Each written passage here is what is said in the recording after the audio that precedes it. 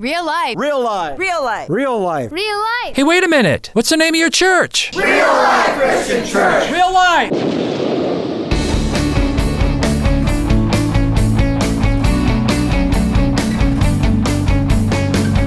Get real with another edition of Think About It. Real life messages from Pastor Dennis Rasper from Real Life Christian Church. And now, let's listen to the message from Pastor Rasper. Priests in the Old and New Testament did basically two things more than anything else. Number one, they prayed, or what we call interceded, for the people. And number two, they offered animal sacrifices for the people's sins. And there were all kinds of animal sacrifices, primarily lambs or goats or a calf or a bull, or the King James calls them a bullock. But these were offered for the people's sins. The first high priest was a dude named Aaron. He was the brother of Moses. And Aaron was appointed by God himself. And on the Jewish high festival day called the Day of Atonement, that is the highest festival day in the Jews' calendar. See, Aaron would take a goat. He would take an unblemished, perfect goat. And here's what Aaron and every high priest since Aaron and every priest since Aaron would do. And this is where we get into the book of Leviticus. In chapter 16 and verse 21, he, that's Aaron, Leviticus 16:21, is to lay both hands on the head of the live goat, okay? And then confess over it all the wickedness and rebelliousness of the people of the Israelites. And so he's to lay his hands on that goat and then pray for the people. And on their behalf, see, he's interceding, confess their sins.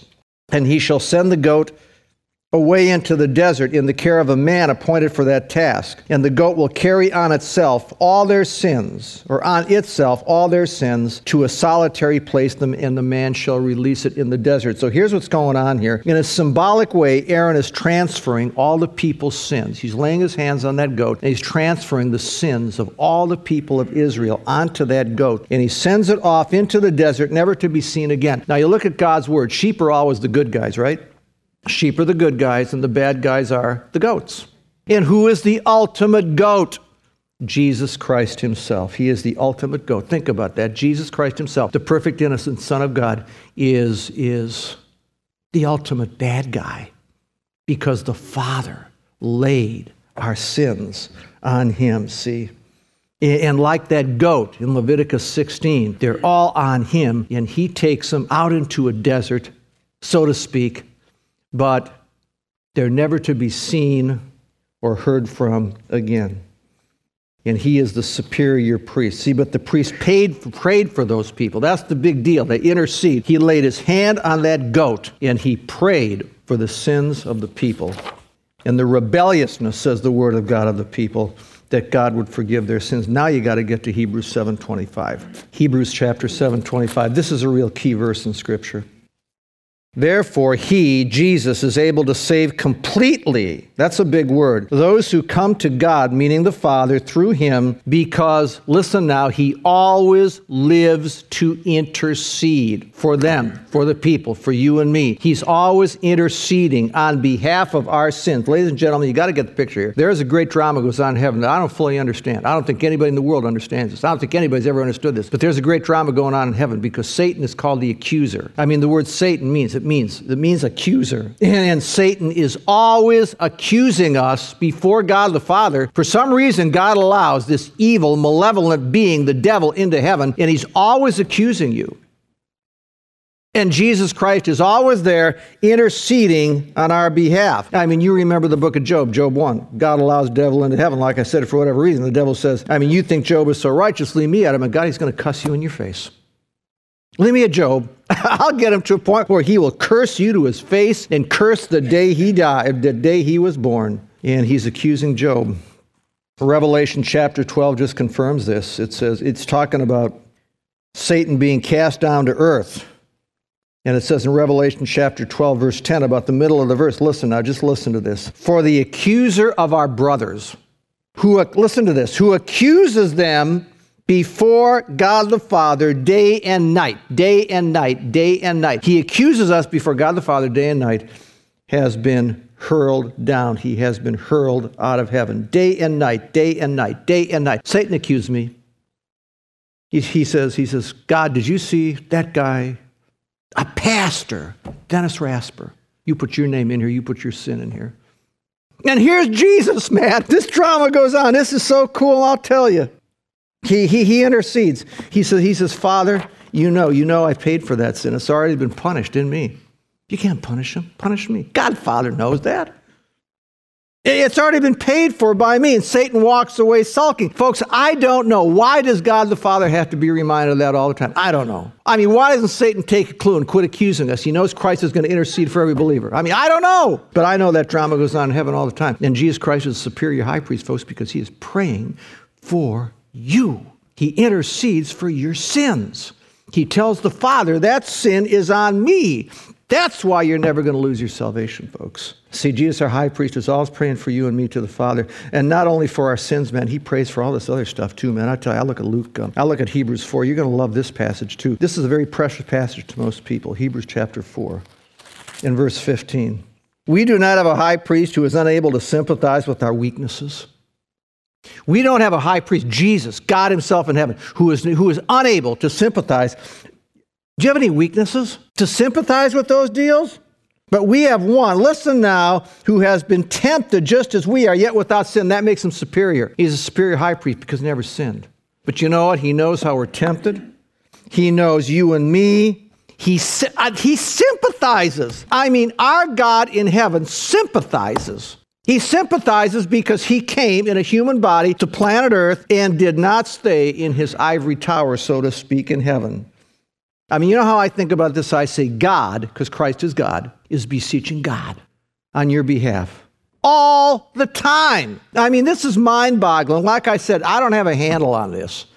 But just to know that's going on, man, what a blessing. And he sympathized with my weakness, and he sympathized with all the stuff you're going through, man. I mean, he's trying to get you, he's praying for the Father to get you. He can get you through stuff, but the Father's the head of the Trinity, so he prays to the Father that the Father's going to help get you through stuff, and they're working for you, Jesus and the Father. I mean, let's say that you have a husband who's very interested in your body, but not much else, ladies. I mean, you've got gifts and talents, not interested in that. You got ideas and viewpoints, and he's not interested in that. Doesn't notice any of that, but he notices your tight sweater. And he's always gone. He doesn't notice you. And you say, you know, I got these 2 kids, but for 2 cents. And he's up there praying for you, man. He's up there praying for you, man. He's praying that you have the strength and the commitment to his word to go through this, man.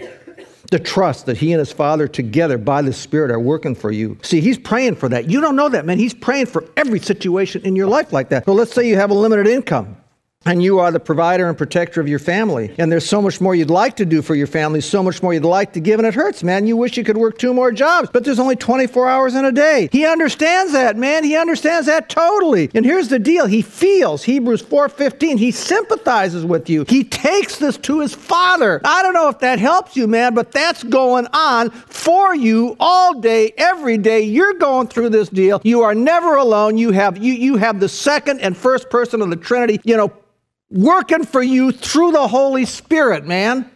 The point is, you are never alone. You are never, ever, ever, ever alone. You want to see that Christ is praying for you? Just one more, just to show you this. He's interceding.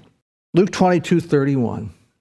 Jesus says to his disciple Peter, he says, Simon, Simon, Satan has asked to sift you like wheat.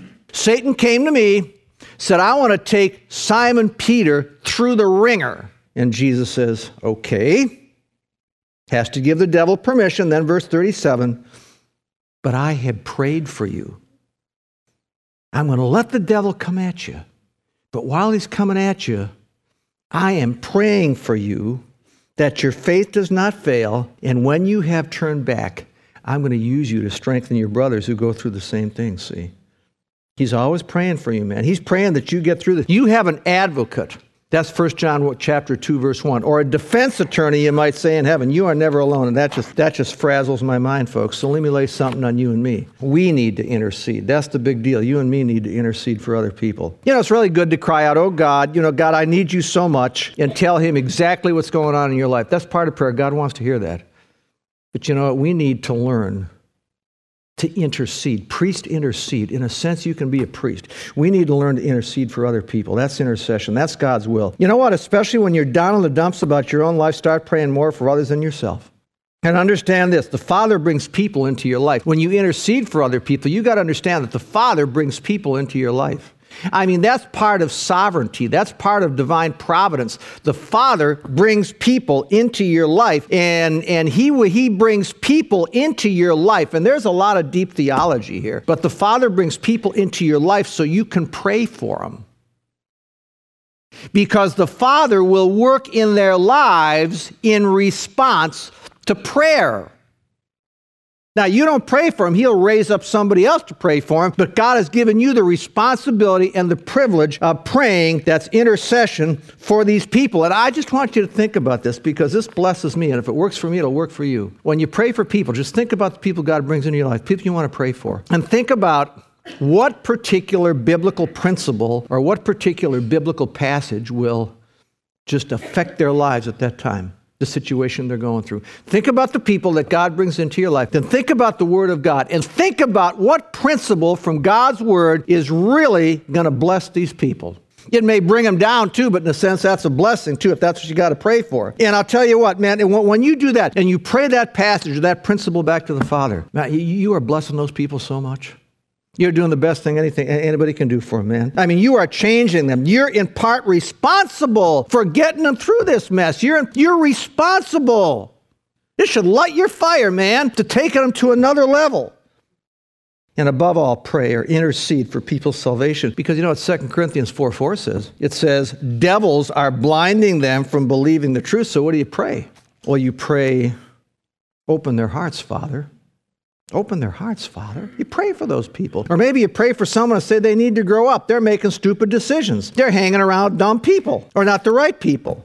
And pray for the right people to come into their lives. Or pray that they marry a believer in Jesus Christ. Or pray that they'll be able to stand against adversity. Or pray for them to see God in this illness and believe God is working out His good purpose. And boy, do I love to see it when people get through something. And I know my intercessory prayer was the best time I could have put in for those folks. So what do priests do? Number one, they intercede. Number two, they sacrifice animals. And that's a biggie. You know, I just look at the book. I look at the book of Leviticus in chapter 1, the burnt offering. Chapter 2, the grain offering. That's not a blood offering, though. Chapter 3, the fellowship offering. That's a blood offering. Chapter 4, the sin offering. That's a blood offering. Chapter 5, the guilt offering. Chapter 6, the whole deal starts all over again, see? In Leviticus chapter 9, you got to see this. When you think about animal sacrifices, Leviticus chapter 9. Remember I said Aaron, the brother of Moses, was the first high priest? Well, look what these guys did. Look at chapter 9 of Leviticus, third book of the Bible. Chapter 9 of Leviticus. Verse 8, so Aaron came to the altar, and what did he do? He slaughtered the calf as a sin offering for himself. And look at verse 12. Then he slaughtered, this is the NIV Bible, he slaughtered the burnt offering. Then you go to verse 18. What did he do? He slaughtered the ox and the ram as fellowship offerings. I mean, he slaughtered here, he slaughtered there. The blood is flowing. They were always slaughtering. They were always sacrificing animals and shedding blood. Chapter 17 of Leviticus, verse 11. Boy, this is key. This is one of the key passages in the whole Old Testament. For the life of a creature is in the what? The blood, see. The life of and you know the life of a creature is in the blood. For everything that's wrong with me, they want to test my blood, and my blood can show what's wrong with me, right? The life is in the blood, see? For the life of a creature is in the blood, and I have given it to you to make atonement for yourselves on the altar. Listen now, it is the blood that makes atonement for one's life. To cover your sins, blood had to be shed.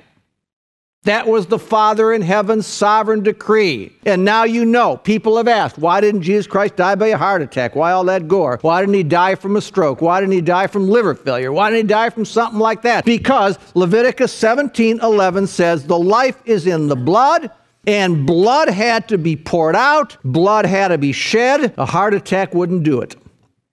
Jesus' blood had to be shed. And he did bleed, didn't he? He bled from his back. He bled from his head with the crown of thorns. He bled from his side. He bled from his wrist. He bled from his feet. And it's the blood that makes atonement for your sins. Okay? Now, you get to Hebrews. And you look at Hebrews chapter 10, beginning in verse 1. And understand it's the law of Moses that God gave to Moses on Mount Sinai, where all these blood sacrifices were commanded, okay? The law, meaning the Mosaic law, is only a shadow of the good things that are coming, not the realities themselves.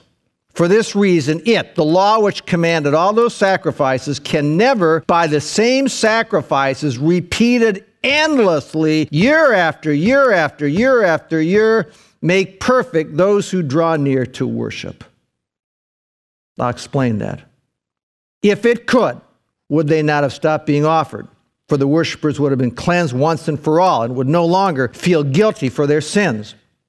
But these sacrifices are an annual reminder of their sins, and here it comes, because it is impossible. All these blood animal sacrifices. It is impossible for the blood, these animal sacrifices commanded by the Mosaic law, it is impossible for the blood of bulls and goats to take away sins.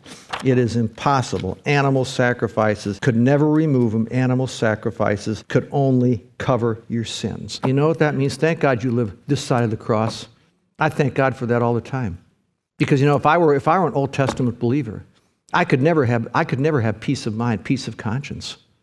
Because those sins would never be removed. See, all animal sacrifices did was cover them, because it's impossible for the blood of bulls and goats to what? Take away or remove sins, see? It's just like you and your closets and drawers. What do? You'll take something and jam it in the closet and close the door to hide it. And every now and then you walk by that closet and walk by that drawer and you feel a tinge of guilt saying, one of these days, don't you say that? One of these days, I'm going to get in that closet, I'm going to organize that closet, I'm going to clean out that drawer, and I'm going to organize that drawer, see? And you feel a little bit guilty. Well, that was animal sacrifices. It just covered it. It just hid the garbage. It's all the animal sacrifice did. Just put like a blanket over the garbage so you don't have to look at it. They were very, very, very temporary. Hebrews 10:4, they could never take away your sins. Now, here's a major point of doctrine. And if you understand this, man, you are growing in the Word and growing in the truth, because you're beginning to see the relationship between the Old and the New Testaments. The blood of goats and bulls, Hebrews 10:4, could never take away your sins, only cover them for a while, only hide them. The guilt is always still there, but now you got to go to John chapter 1:29, and you're going to see something pretty neat here. Once you begin to understand this and get a handle on this, man, you are growing in the Word.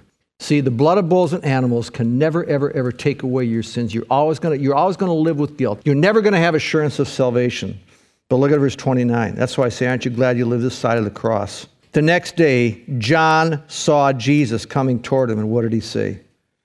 Look, or behold, King James. Behold, that's the way I learned it. Behold, the Lamb of God that what? Takes away. See, all those animal sacrifices could only cover. They pointed to the perfect Lamb of God. Now you see why he's superior? The superior Lamb of God who removes or takes away your sins. He is superior to all those animal sacrifices, all those priests. Only his blood could remove sins, and those sins will never ever condemn you. Jesus' blood makes you as white as snow. Here, this is 1 John 1:7. The blood of Jesus Christ covers us from all sin. His suffering, death, and his resurrection makes you acceptable for heaven. And man, you got to know this. You got to more than know this, folks. You got to believe this. Nothing removes my sin. Nothing makes me acceptable to God. Nothing but the blood of Christ. You got to come under the blood, man. Nothing removes my sin. Nothing makes me acceptable to God. Not my personality, not my pious words, not taking care of my eccentric dad who wants everything the way it's been for the last 58 years with no changes. A lot of people hold on to that and say, that's why I'm going to heaven. Seriously. None of that. Only the blood of Jesus. Now listen, this whole deal about sacrifice brought some life applications to mind. Hebrews 10, verse 1 says this.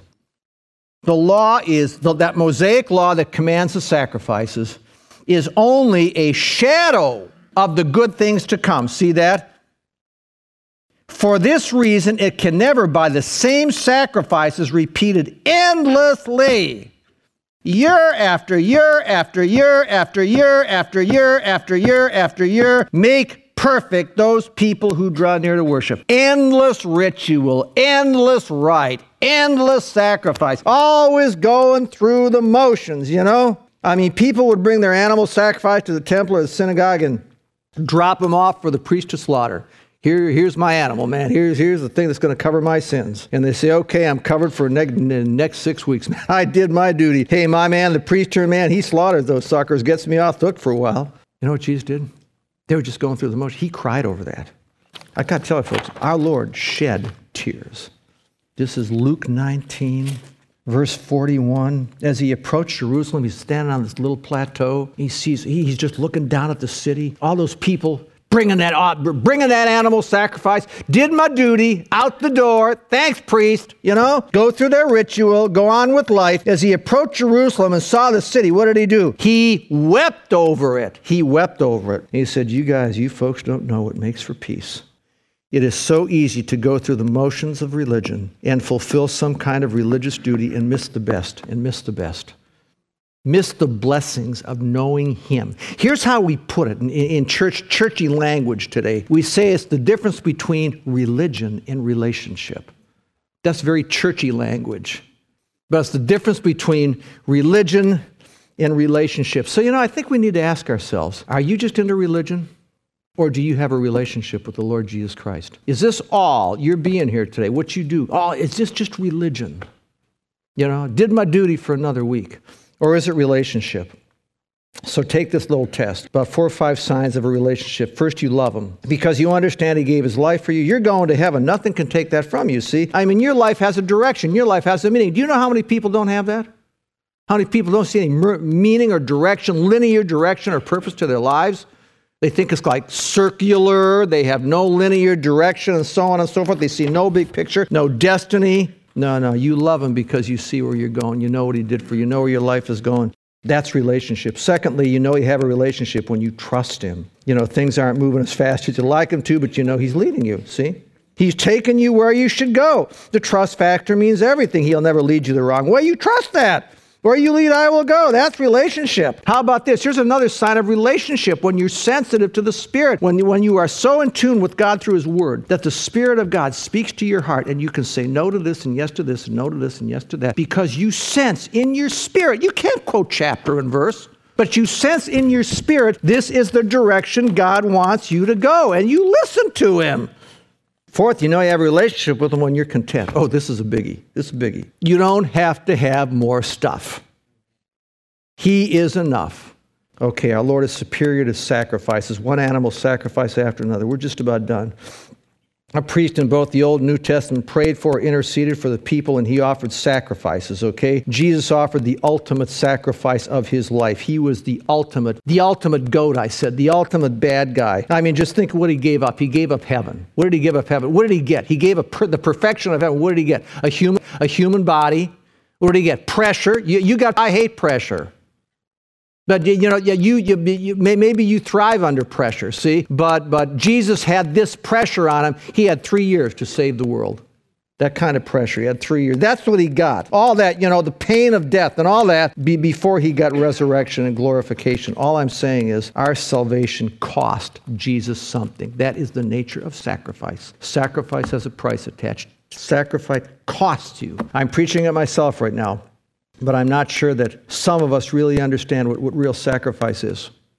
I really don't believe we understand what real sacrifice is. A guy named Dietrich Bonhoeffer wrote a book. He was a pastor in Germany during the Third Reich, lost his life for standing up for his faith. He wrote a classic book called The Cost of Discipleship. Dietrich Bonhoeffer coined the phrase, cheap grace. That's what I'll always remember from that book. He coined the phrase, cheap grace. What is cheap grace? You want the blessings of your faith, but you don't want to make the sacrifices. Now, I'm going to give one Bible passage. I want to read this to you. Luke 14:33. In the same way, any of you who does not give up everything he has cannot be my disciple. King James says, forsake everything he has.